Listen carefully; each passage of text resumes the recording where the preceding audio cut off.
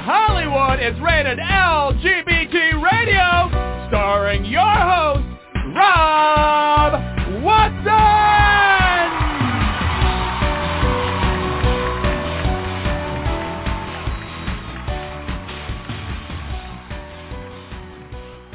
Welcome, and thank you for listening to this installment of Rated LGBT Radio. And yes, I am your host, Rob Watson. We have a really great show lined up for you today. I'm super excited to talk to our guests. As our longtime listeners, you know, we have talked to people on the music scene, in the theater scene, on the civil rights scene, and the legal scene, on, you know, the fight for everything LGBTQ scene. Well, today we go to a new scene we have not ventured into before, and that is the scene of reality TV. We have waiting on deck someone who is one of the stars of the latest season of My Unorthodox Life, which is a Netflix reality series. Full disclosure, guilty pleasure, you know, and I'm going to blame COVID on it, but I have always dabbled in the Real Housewives of, and you can fill in the blank, to several different cities. I have, you know, binge watched them and been fascinated by them and sucked into that whole franchise. Well, My Unorthodox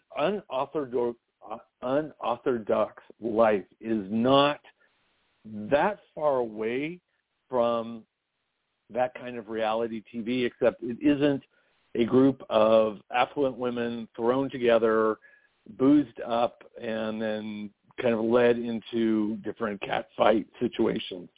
My Unorthodox Life really deals with bigger issues and deeper issues and bigger cultural issues. So it's got kind of that intrigue of reality TV and that interpersonal drama that happens out of that, layered on some really interesting concepts to discuss, talk about, mull about, which the people on the show do. The show is based on the life of fashion mogul Julia Haart and her 4 children. Julia, you know, the very first season, she launches the show by talking about how she fled her life as an ultra-Orthodox Jew in the community of Monsey, New York. And this was quite a departure from kind of the whole biblical restrictions and conservative culturism, and breaking out into modern life. She, in that first season, she is CEO of a company called Elite World Group. She has her best friend and another officer in the company is Robert, and Robert is clearly gay, and they make no bones about that. And towards the end of that first season, she's trying to set him up because she loves him so much. She doesn't want him to be single. He's resisting that. She has this fabulous husband, and her kids are doing great. Her one daughter has come out as bi and is dating men and women.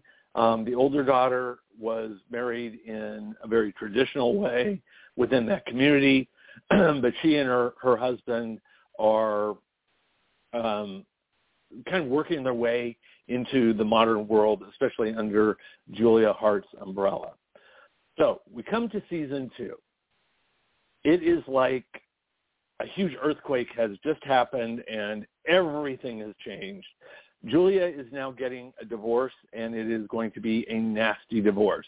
Her oldest daughter is now divorced from said traditional husband and exploring life as a newly modernized single divorcee.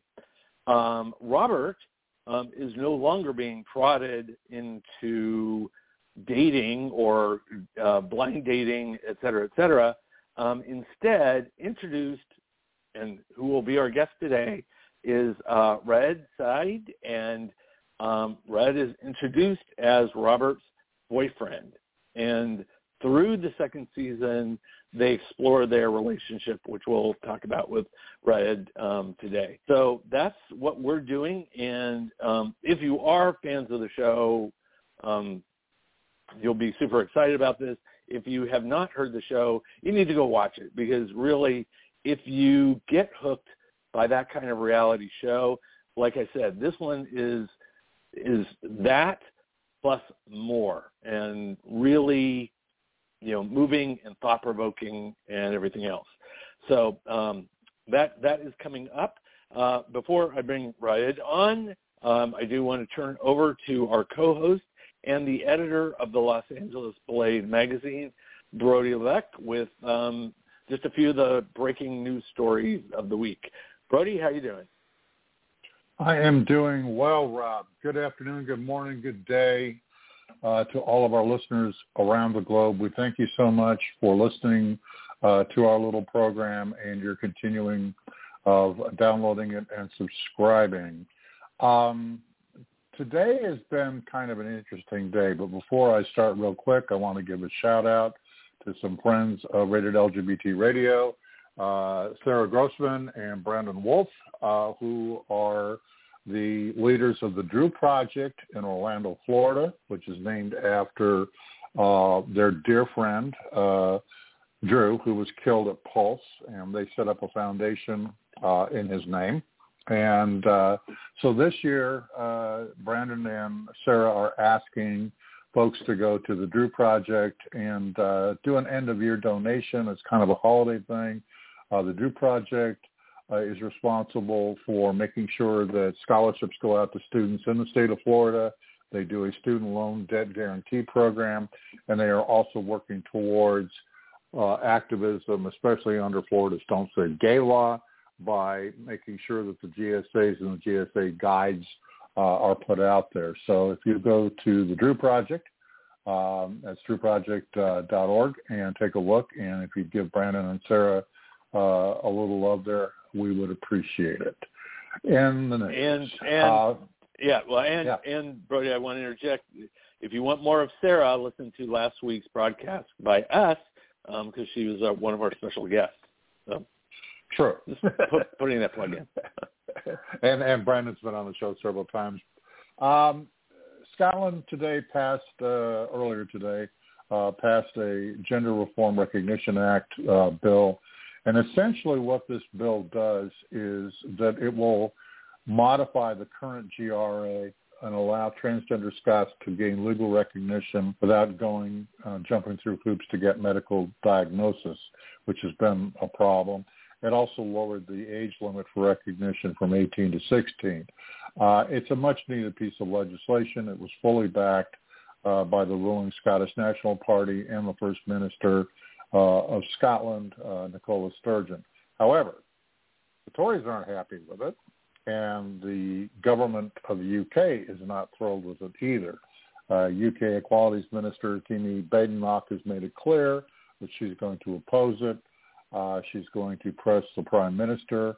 And Alistair Jack, who is the UK government Scottish Secretary, which kind of oversees Scotland, has hinted that they're going to push for what's called a Section 35 order to stop the bill, and essentially that would keep it from going to the King for the King's signature. In the UK and Scottish form of government in Northern Ireland and Wales, His Majesty signs off on it to make it law. It's not unlike what the American presidents do once Congress has passed legislation.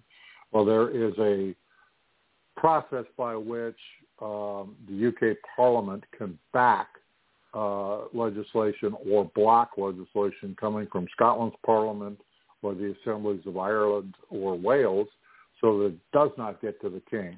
And so the Tories and their opponents, and it's been a nasty, nasty, nasty fight over this, are threatening to do that. Not much will probably happen till after Boxing Day, which is coming up after Christmas, and we'll have to wait and see. The passage today in the Scottish Parliament, known as the Holyrood, was 86 to 39, so it was overwhelming. And again, the big problem now will be the UK main Parliament, specifically the Tory faction there. So we're going to have to wait and see how that drama plays out. Right. And the other to give a little personification to people opposing this bill, one of the anti-trans advocates of the sitting in the gallery when this bill was passed decided it was appropriate to strip down and flash her genitalia at people, presumably declaring herself to be, quote unquote, a real woman.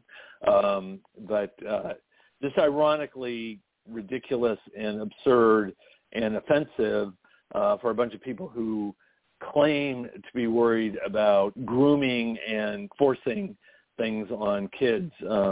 She did this with people who are underage sitting right in the rows around her. So just little color to the opposition to it.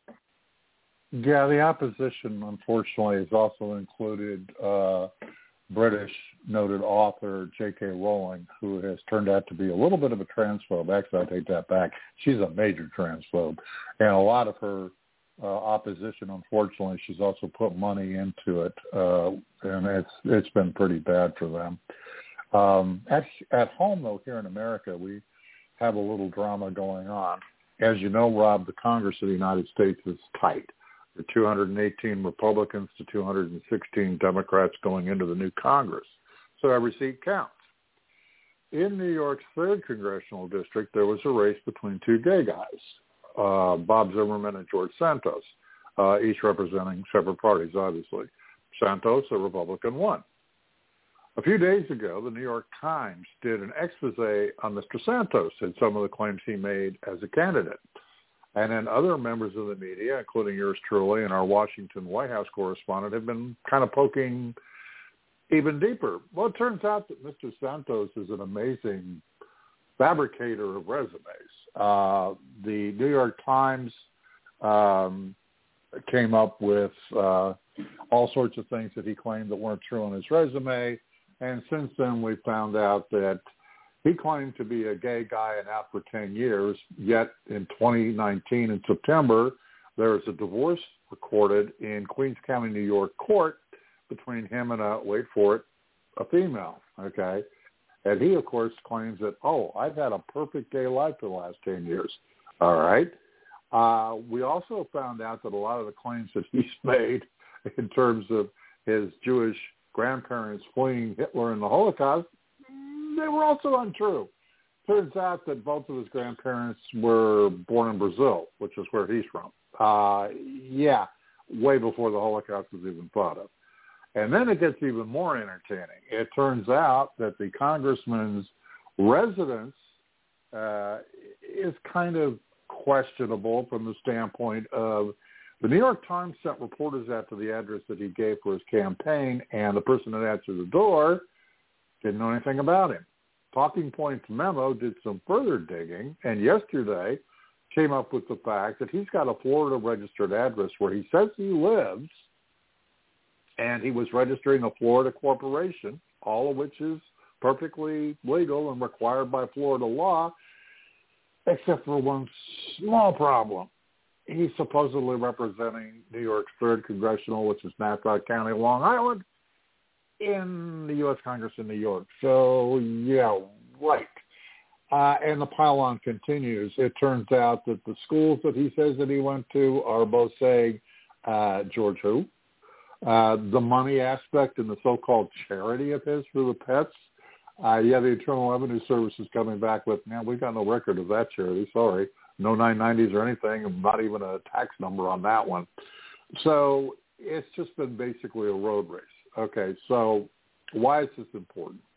Well, there's two reasons. One, the least reason, of course, is he's another log cabin Republican, and they pretty much now have an established track record for being liars. But what's important here? Kevin McCarthy is the speaker to be, at least by general wisdom. However, in reality, that may not be the case. There are currently 5 or 6 Republicans, radical Republicans in the Freedom Caucus, that don't want McCarthy as Speaker.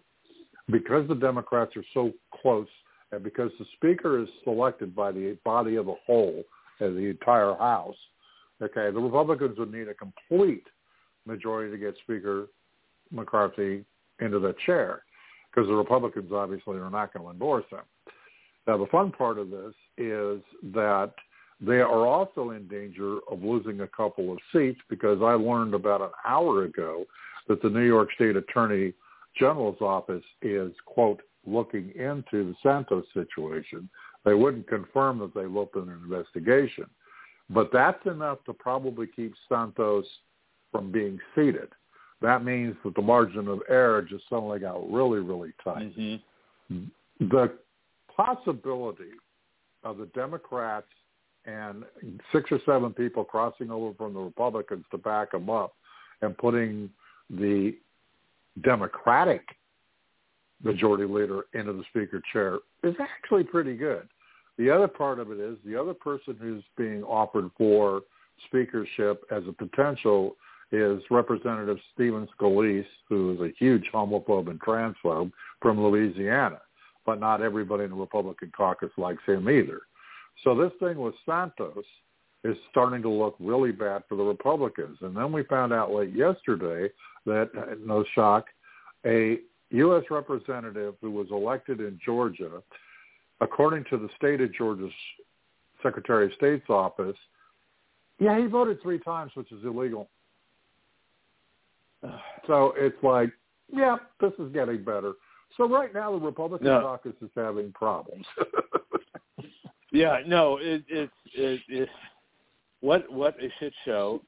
Number one, but number two, the Santos thing is, it's like, I don't really give a crap whether he's fake gay, which is like just bizarre that he would pretend to be gay so that he could be this more moderate-looking person.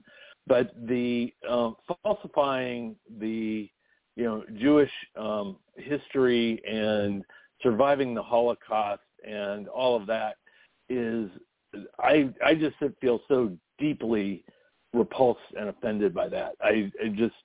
That is the part. I mean, the rest is, he should definitely not be seated. He's a fraud. He's a fake, allegedly. That one was like pushing the envelope way, way down the shithole, in my opinion, my humble opinion. Well, so, any other news there, Brody? It's just one of those things where it's kind of a really bad reality show that plays out on national television. No offense to our guest, but I'm just saying, the other thing of significance was we had a state visit yesterday from the president of Ukraine. Volodymyr Zelensky left his war-torn capital city of Kyiv. He boarded a part of the U.S. presidential aircraft fleet with fighter escort, came to Washington, met with President Biden. Then last night, in a very historic way, which I'll note was only attended by 86 out of the 206 Republicans, by the way. He gave a speech in a rare joint session of the Congress. So that was kind of critical. President Zelensky is an ally of our community. So we kind of, we kind of need to uphold that. And the only other news that I wanted to mention real briefly, my heart goes out to the staff at the Human Rights Campaign in Washington, D.C. at their Rhode Island Avenue headquarters. Last Friday, they lost their deputy press secretary, Henry Berg Brousseau, who was 24 years old. Henry was the son of Dr. Karen Berg, who was a serving Democrat and a senator in the Kentucky State Legislature. Unfortunately, Henry Berg Brousseau died by suicide in his home in Arlington, Virginia, which is across the Potomac from Washington. In a statement released by the senator, she noted that he was a beloved son, brother, nephew, a dog parent, and a friend. And then the senator added, the depth of his loss is yet to be absorbed. One of the things that the senator pointed out also in her statement was that she felt that the escalating hate against trans Americans, coupled with his job at the Human Rights Campaign, was most definitely a factor. She actually said in her statement, and this is a quote, "This hate building across the country weighed on him. In one of our last conversations, he wondered if he was safe walking down the street." So our hearts are out to Senator Berg and the Brousseau family in Kentucky, as well as to the staff at the Human Rights Campaign in Washington. Yeah, that's sad, horrible, and it is a point that all this anti-trans rhetoric has real life victims. It affects people, and it's harsh. So I'm going to pivot from Brody's alleged fantasy of bad reality TV with what's his name, Santos, and pivot to probably what I think is one of the best reality TV series available today, and that is My Unorthodox Life. And with that, I want to welcome to the show one of the stars of that program, Raed Saade. Raed, welcome to the show. Thank you very much, Rob. Can I tell you that I absolutely love your name, and can you guess why I love your name? Trust me, as I watched My Unorthodox Life, I was going, oh, this is cool. He's going to be talking to Rob for an hour on my show. I've been talking to Rob all day today, and now I have to talk to Rob again. No, it's like you're plagued. We're all around you. It's like you cannot escape us. And so for people who don't know what we're talking about, and I hesitate to use this word because it is kind of a spoiler alert, but Rob is Raed's fiance, and oh no, you just spoiled it for everybody now. No, well, alleged fiance. We haven't got that confirmed. No. And, it's like no, it's not confirmed. You have to watch the show to get that confirmation. Yeah, you have to watch the show. So, for sure. I'll tell you again, not to dig into spoiler alerts, but if I had somebody shopping for engagement rings for me, I'd want it to be you. Oh, thank you for that. I'm so glad you give good ring. Oh my goodness, Yeah. I worked so hard on that, and I'm actually very proud of that ring. I mean, it looks so beautiful, even when you see it on his finger. Oof! Every time he wears it, I'm like, I'm sorry for the word, but I'm a badass. Yeah. Oh no, totally. Well, you are definitely a badass. You are a reality TV badass. I mean, you are fearless, going out there. You're willing to talk about anything. And I saw your America's Got Talent thing where you had the audience in your hand, but you had such camp and flourish. You were definitely fearless in stepping on that stage. So yeah, I think badass is an adjective that you've adopted, owned, and fulfilled. Thank you very much. I'll take that title. Oh my gosh, America's Got Talent was a very fun period in my life. I was really delving into comedy, and I was doing stand-up I was doing a gong show, doing just ridiculous costumes and ridiculous acts, and they loved it. They wanted me on the show. I said sure, and obviously I already had known what's going to happen in my heart. I obviously knew what the purpose of this was, just to make people laugh. But getting 4,000 people on their feet and standing ovation, I'll take that as a win. Oh yeah, no, you were totally a winner there. I mean, it was like you had charmed them. They were all ready. They, unfortunately, again, spoiler alert, didn't like the act, which is unfortunate. But you had the which was heart expected in my heart. Yeah.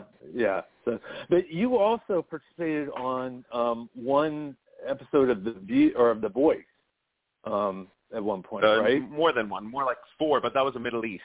I did the voice in the Middle East, and then I also did a fun thing with some of the voice coaches here in America, in Hollywood, where I sat in a room where Christina Aguilera sang Genie in the Bottle for everybody that was in attendance, and that for me is the highlight of my life. After that, I was like, I'm going to die happy. There's no way I'm not going to die happy after this.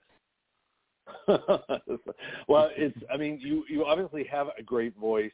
In fact, one of the questions I have for you, and it's like one thing watching the show, and I loved every minute of it, but the one thing I do appreciate from the Real Housewives franchise is I always have the reunion show. And the reunion show is one where they drop the fourth wall, essentially. So they, you know, because a lot of the shows, you're supposed to not know you're on a reality show. I mean, it's like, you know, it's you know, everything's going on, and the thing that the audience is not supposed to be aware of is that a whole camera crew is, you know, sitting at the breakfast table with you. But in the reunion shows, they drop that, and everybody kind of talks about a little bit about behind the scenes and how this worked out and how they felt about all these things. And I kind of did miss that with My Unorthodox Life, because there were different things going on that I wanted to ask you, like, well, wait a minute, how did this happen? You know, it's like, that's so true. I mean, all these questions come through on my Instagram and our social media, and we end up answering those questions for the people who are really curious. But yeah, I think that's a great idea, having a reunion show. That, I mean, we should speak to Netflix, DM Netflix, tell them we want a reunion show of My Unorthodox Life. Let's do it.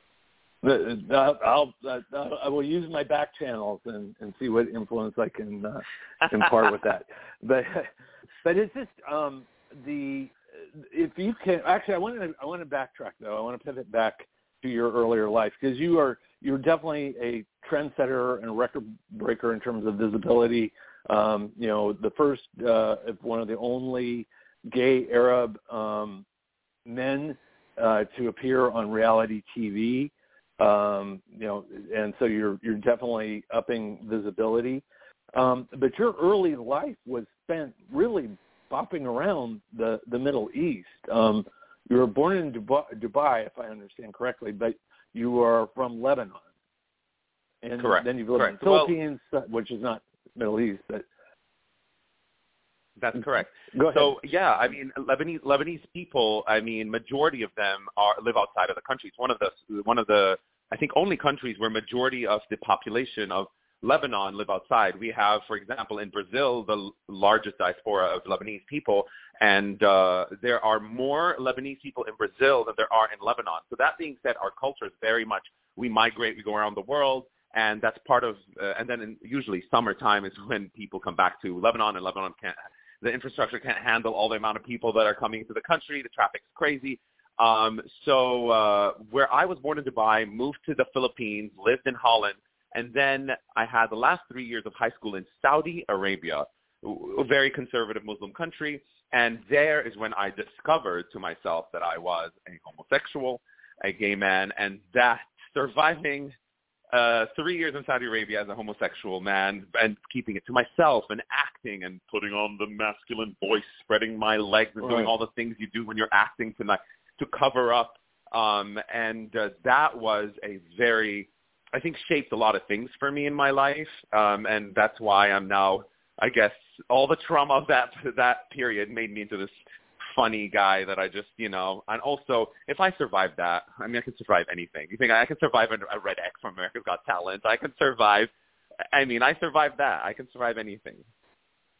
Yeah, that actually makes sense, because, I mean, I know how it felt to come out, you know, same time frame in my life, you know, in high school, you know, in just a Republican family in America, in California, and, you know, feeling, you know, the need to oppress and how badly that would be taken, et cetera, et cetera.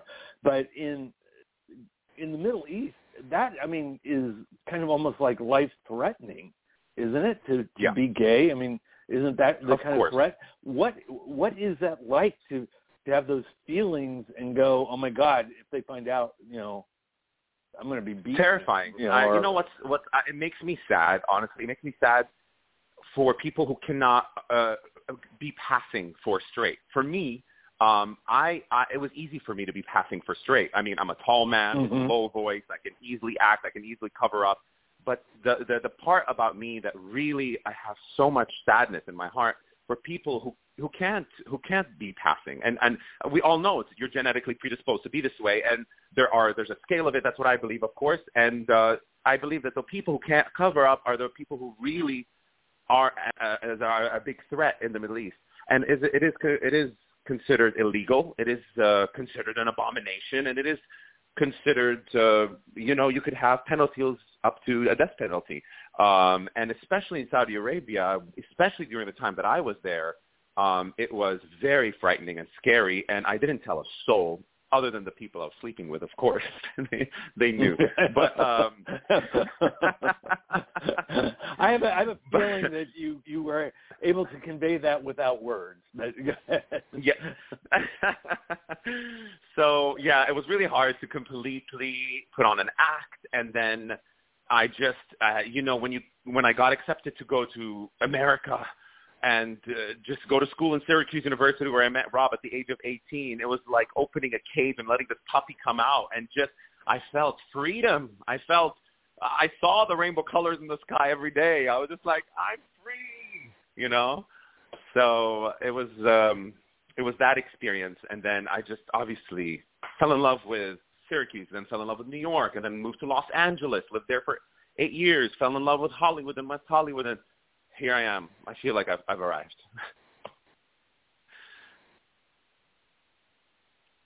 Hello? Well, for some reason, we had Rob drop off there for a second. So now you currently are living and working in Los Angeles, correct? No, in New York. In New York, okay. I got that confused. Yeah, as a journalist, I float from one area to the other when it comes down to trying to remember where everybody is at. Correct. I've reported a lot on the Middle East, and if you don't mind my asking, going back to that really quickly, one of the things that I noticed, and we were over there reporting during the Gulf War and some other things, was just how strict things were, especially in Saudi Arabia with their religious police. And I know that for a lot of queer youth, even to this day, Raed, it's very, very, very difficult for them.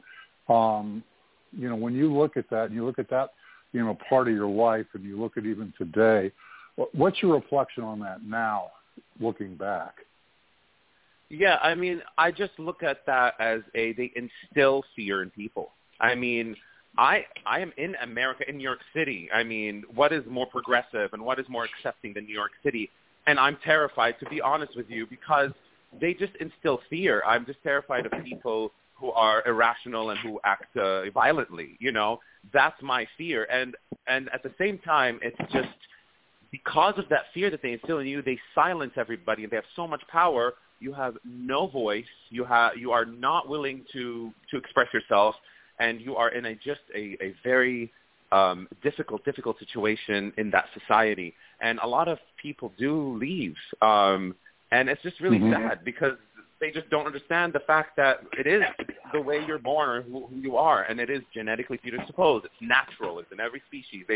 I don't understand why this has not reached that level of understanding. It's kind of like not accepting people for either their height or their skin color, or they're not accepting people for any other genetically predisposed situation. And they haven't reached that level yet, and it's very, very sad. And I could not believe that I was the first. I didn't know that until Netflix told me that I was the first openly gay Arab. And why am I the first openly gay Arab? And that makes me sad. And, of course, I want to open the doors and have a floodgate come in of all the Arabs who are LGBTQ to just come in and just be present and know that they deserve a place in the society. Well, I appreciate that. And thank you. Rob's back. I'm not sure why you guys couldn't hear me. So anyway, I'm back. I mean, there's slight representation. Like there's Tam on Queer Eye, he's from Pakistan. So I guess that's South Asia, if they're counting it up. But I mean, Middle East, I think there are, but because there's also Iran, I think Shahs of Sunset. But I'm talking about Arabs. Right. Arabs, Pakistan, I'm not sure if they identify as Arabs, but I think they do speak Arabic because of the Quran, but I'm not sure if they identify as Arabs. Yeah, but I mean, same point though. They're relative. The fact that we can nitpick to that level means they're definitely not enough represented. Correct. Red, you though are also concerned with just general issues going on in Lebanon and where your folks are. What's going on there that has you worried apart from LGBTQ issues? My goodness. I mean, we can be on here for another 3 hours. I'll have to start with Lebanon. Unfortunately, with the hyperinflation and the, I think, third largest explosion in our human history that happened, demolished my family's home, and I had to rebuild the home. 2020 was rough on a lot of people, but especially on also Lebanese people. Not only did they lose people for the pandemic, they lost people for the huge explosion. Then we had a revolution, hyperinflation. I mean, layers and layers and layers kept piling up, and they always would say people in Beirut are resilient. How resilient can one person be when you have you go to the bank and then you look at your bank, you open your bank account, and 50% of that money is gone. The government has just taken it. And now because they don't have that money, they are giving each person $200 a week. So now my father, who was retired there, worked his entire life, saved that money to have a beautiful retirement with my mother in Lebanon, is now can't access his money, and it's been taken. And that's due to corruption, due to the government, due to just the hyperinflation, just so many layers and layers of issues. And now we're trying to get them out of Lebanon because it's just not a place to live. Not a place to live. It's really sad. How do you balance yourself emotionally, coming from that, being aware of that going on, to kind of going into the environment in the upper echelon of New York City and society, and, you know, spending, you know, tons of money, you know, all around you, you know, that level.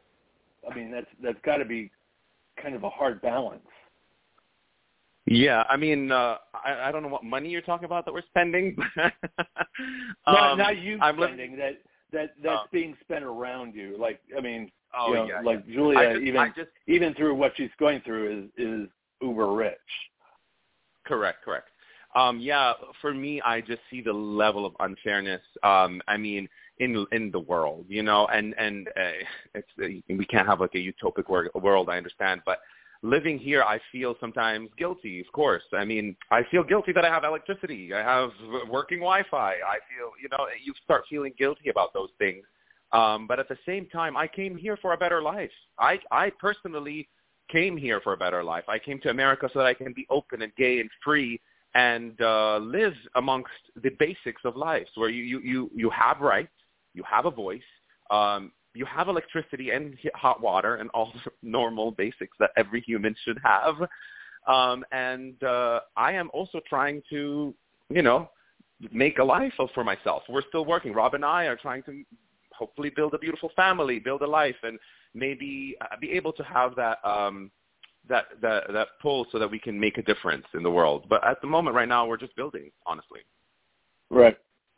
No, absolutely, yeah. And that was not a comment on you guys. It's just that it's just, you know, you have vision into people who are struggling and really have big problems, and then they're sort of like what people like to call the first world problems, you know. And so just, you know, just an interesting internal conflict, I would imagine. But I want to go back to the show. So at the end of the first season, Rob was being set up against his will on blind dates and things like that. And then, boom, all of a sudden, beginning of second season, of course, there were a whole bunch of other changes that came down at that same time. But you guys appeared to be already well in your way of a relationship. Can you kind of bridge the two for us? For sure. While all that was happening, I was living with Rob. So after 2020 happened, I moved in with Rob. We were quarantining together. And Rob and I have been soulmates for 16 years now. We know each other through thick and thin. We know each other through rich and poor, famous and non-famous, and good and bad, all of it. We know each other inside and out. And even before this show, even before him joining Elite, everyone was like, when are you and Robert getting married? You know that some people have those friends that are just always together and they just clearly love each other to death and they love each other's company. And then everyone's like, have you married Rob yet? And that's just a running joke. So I was living with him during that period. And then when I think kind of like the pandemic brought us together, because we had to live together and it was just him and I. And then we thought about this. We need to give this a shot. Like, we love each other's company every second of the day. Why don't we give this a shot? And then, boom, it worked. So I'm happy. You know, marrying or getting engaged to your best friend, there's nothing better than it. There's nothing better than that. Yeah, no, I mean, I think that's the ideal way to start a family and a relationship. So I want to kind of jump ahead to your vision with Rob in terms of family and kids. I mean, it sounds like you guys actually have broached that idea. What are you guys thinking about? Well, we haven't really we're still planning the wedding. We're still deciding when and where and what we're going to do with the wedding. So obviously we haven't gotten to that yet. But me as a person, since I was 18, I'm one of those people that just love children, want children, make sure that I'm ready to have children, make sure both, economically ready, emotionally ready, just in my career ready. And I want to bring in a child at the right time, make sure I can support them. But I just, in general, I've always wanted that.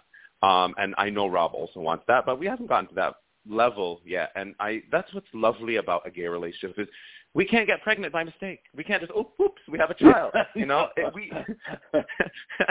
That's what's lovely about please, everybody, listen to this. I mean, when a gay couple brings in a child to this world, they are bringing in a child because they are ready. They really want that child, and they know they are ready to pay and support that child. So how beautiful is that? Yeah, that is absolutely true. That's actually my story because my sons are both 20 years old now, but we foster care adopted them as babies. And but your point is so valid. It's like you do not accidentally get pregnant as an LGBTQ couple. You plan it and fight for it, and sometimes it's really not easy. So it's like, and there was, back in the day with marriage equality, one of the arguments was about whether, how kids are going to turn out that were raised by gay couples. And they did studies, and the biggest factor to a child having a good childhood or not goes down to one basic factor, and that is, was that child wanted? Because it's the children who are wanted that, however they're parented, whoever their parents are, they tend to come out very well. And it's the ones who aren't wanted that are damaged. And to your point, and this is why my long circular argument here, to your point, LGBTQ kids of those families are always wanted. So there you go. 100%. 100%. Thank you so much for that. 100%. Yeah. So, and if you guys are going through that, if you ever want feedback, walk the walk. Oh, when we're ready, we'll come to you, Rob. We'll definitely come to you. Good, yeah. So one of the things, and a little bit of the elephant in the room that you guys have been just completely brave and out there is talking about some of the issues that gay couples have about open relationship, closed relationship, Talk to us a little bit about that. And did you have any hesitancy about doing that in front of the camera? You see, my problem, Rob, is that, even when I talk to my PR agency, they're always like, don't say that, or you should. I'm so not calculated, nor do I know how to lie, I'm such an open book, and it's sometimes bad for me.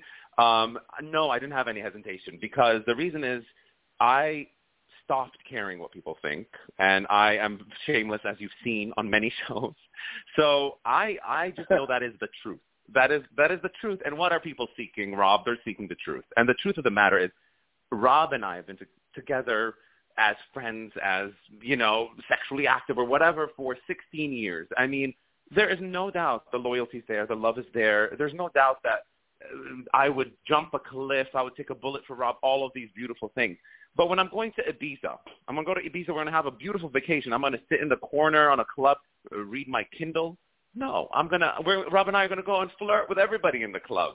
And the truth of the matter is, a lot of people do that in secret, and they're ashamed of it. And that's okay, because I mean, it's okay to have an open relationship, because when you are honest and open with your partner and you guys have set the ground rules and you both are saying, yes, we agree to this, and we will both say, yes, we love this idea, therefore there's no problem with this. And it's a way more fun lifestyle. I mean, that's the truth. And for me, my biggest concept is not one human owns another human, period. Like, you just don't own another person, and the other person is free. When you're in a relationship, you are together to lift each other up, encourage each other, and just build a beautiful life. Don't own that person, you know? So that person is free, and offer that freedom to that person. And these are the type of conversations that Rob and I have. And I know that I personally have not met a gay couple who've been together for 10 years who are closed completely. I'm sure they exist. I'm nothing against monogamous LGBTQ couples, right, but I'm talking more for actually gay men. But I just, all my circle, anecdotal evidence here we're talking about, all of them after 10 years somehow have a sort of arrangement that is open. And that's just the truth. Yeah, you know, yeah, no, it is, and it's kind of interesting because in the context of the show, and I'm sure this is true of all the reality shows, that, you know, there are limitations and there's editing and everything else, because it comes off sort of like you guys just met and boom, you're having this discussion, which isn't the case.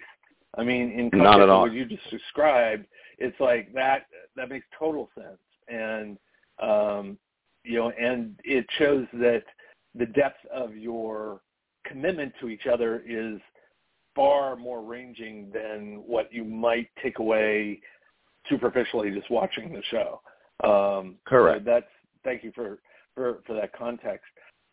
During the show, and in one of the setups in the show where you are discussing this, Julia's oldest daughter says flat out to you, she wouldn't recommend Robert staying with you because of that viewpoint. And you took it very well and very graciously on camera. How did you actually feel about her saying that?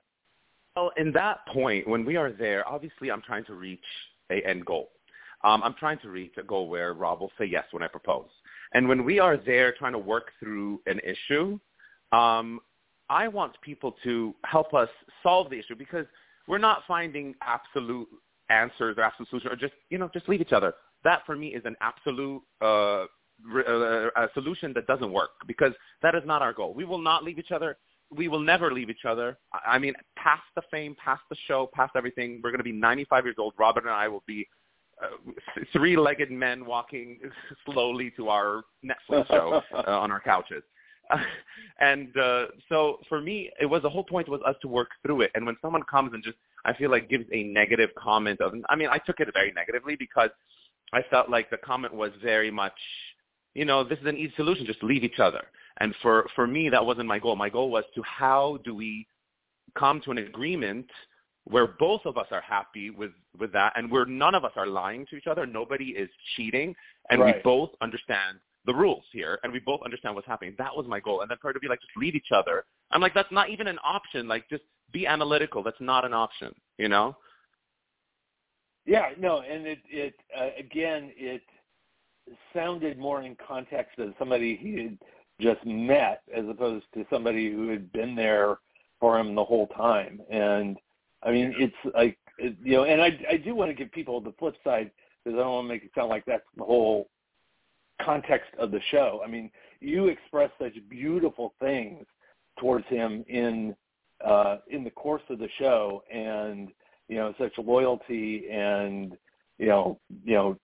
ride or die, beautiful aspects of your relationship together. And so and I don't really. It kind of bothers me that it always gets centered around that discussion about an open relationship, because I think you guys portray so much more in that season. And I will say too, yeah, the other thing that for me as a viewer happened was seeing Robert at the end of the year before. He kind of got portrayed a little bit cliche. I mean, he's like the single gay guy, kind of persona. when they brought you in, and it's kind of affirming to hear that you were actually there in the background and hidden the whole time, but when they brought you in, Robert turned completely three-dimensional. I mean, it's like there were so many different aspects of getting to know him on the show that far eclipsed the way he was being presented the first year. So it's like your effect on him himself is pronounced in the show. I'll take full credit for that, and I'll take that as a compliment, Rob. That's really nice. Totally. Yeah, no, it totally is. It's a tribute to you. Okay, here's one thing that absolutely, has bugged me in the back of my head as I was watching the show. Robert gets this great opportunity, to do Broadway and get started there and a career there and everything else.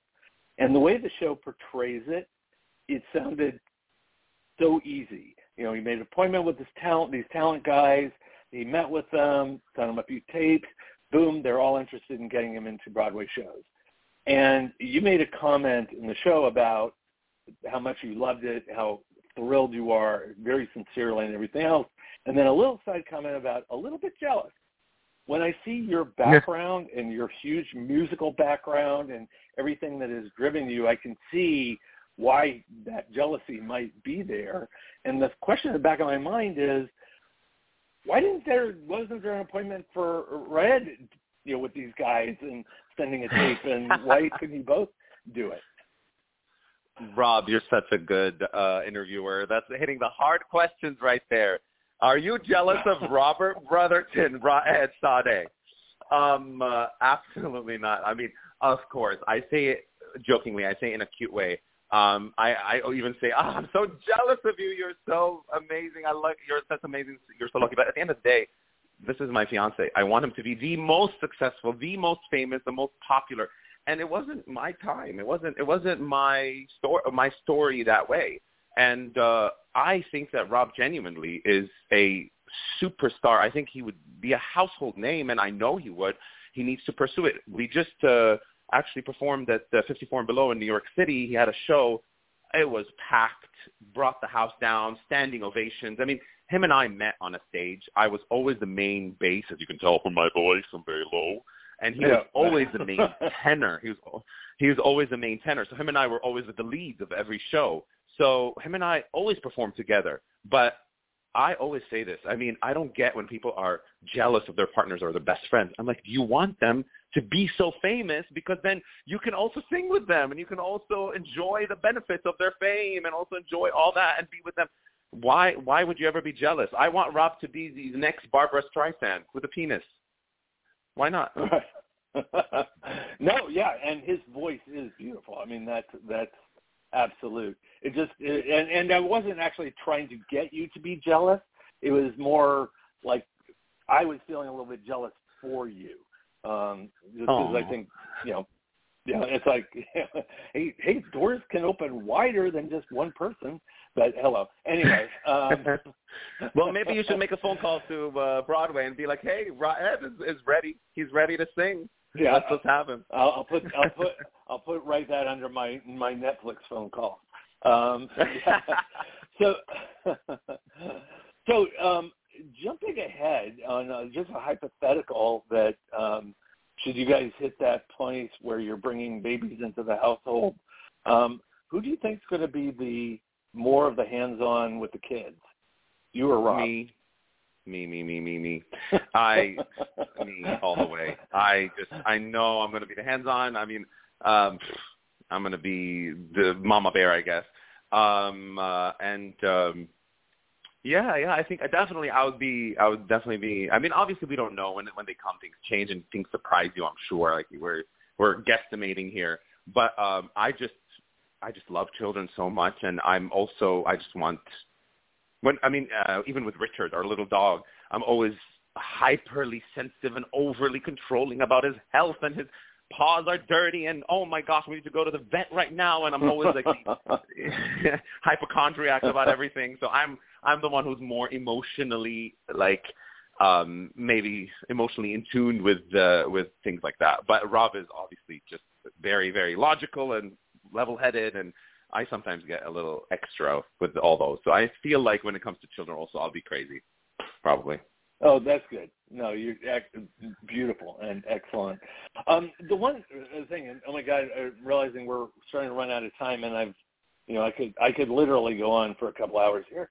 But Me too. One of the things that strikes me with your story is you're on the show, My Unorthodox Life, and it seems like there's a whole untold background for you of an unorthodox life. Spiritually, culturally, everything else. Is there any plan to be more revealing of that in future season? And I guess more to the point, what is the prospects of another season of My Unorthodox Life? Well, the assignment was My Unorthodox Life. I feel like I completed the assignment. I'm giving them unorthodox. I'm giving them what is an open gay relationship, the first Arab openly gay man. I mean, there's nothing more unorthodox than that, I think. And of course, there's a lot of facets and a lot of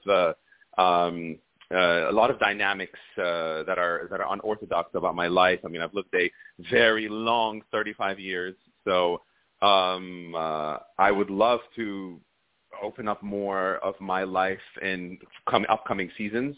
As of now, there's no announcement yet, but just stay tuned. DM the Netflix and tell them let's do season 3. But we're just waiting for announcement. That's all. Yeah, great. Well, I'm counting on that announcement coming, and it's totally engaging. I absolutely love the series. I love you in the series, and rooting for you the whole way. And excited for Robert. I mean, the talent you both have, and I think they've only scratched the surface on that. We are literally running out of time. Anything that I should have asked that we didn't talk about? Before we end, I wanted to also say thank you for having me on, and I wanted to say thank you to you, the LA Blade, and the LGBTQ radio for all the work they're doing. It just is so important, and it needs to happen. And I appreciate you having me on, discussing the Middle East and just all the bills you're discussing and all of these things that need visibility. I appreciate you all, and thank you really for having me on. Well, our pleasure, and right back at you. Thank you for who you are, who you're representing, and your complete willingness to be out there publicly. I know that isn't easy, and it's invasive. And trust me, I felt like a stalker just getting ready for this show today. But it's super important because you are inspiring folks. I wish you the best with your relationship with Rob and your future family, and the visibility potentially around that, I think, will inspire and carry people on. So anyway, that's great. So thank you for that. Thank you, and you can translate this over to the producers and everything else. But thank you for the show, My Unorthodox Life. It is important. I think it's groundbreaking in terms of what it does for reality TV in itself, as elevating the genre to something that is more than just drunken cat fights. Kudos on that. I do want to thank Brody Levesque, editor of the LA Blade. Please do read the LA Blade. It is really quality journalism. You can find that at losangelesblade.com. As for us, we will be back again next week with a fabulous show. Don't know what it is, but I do know it will be great.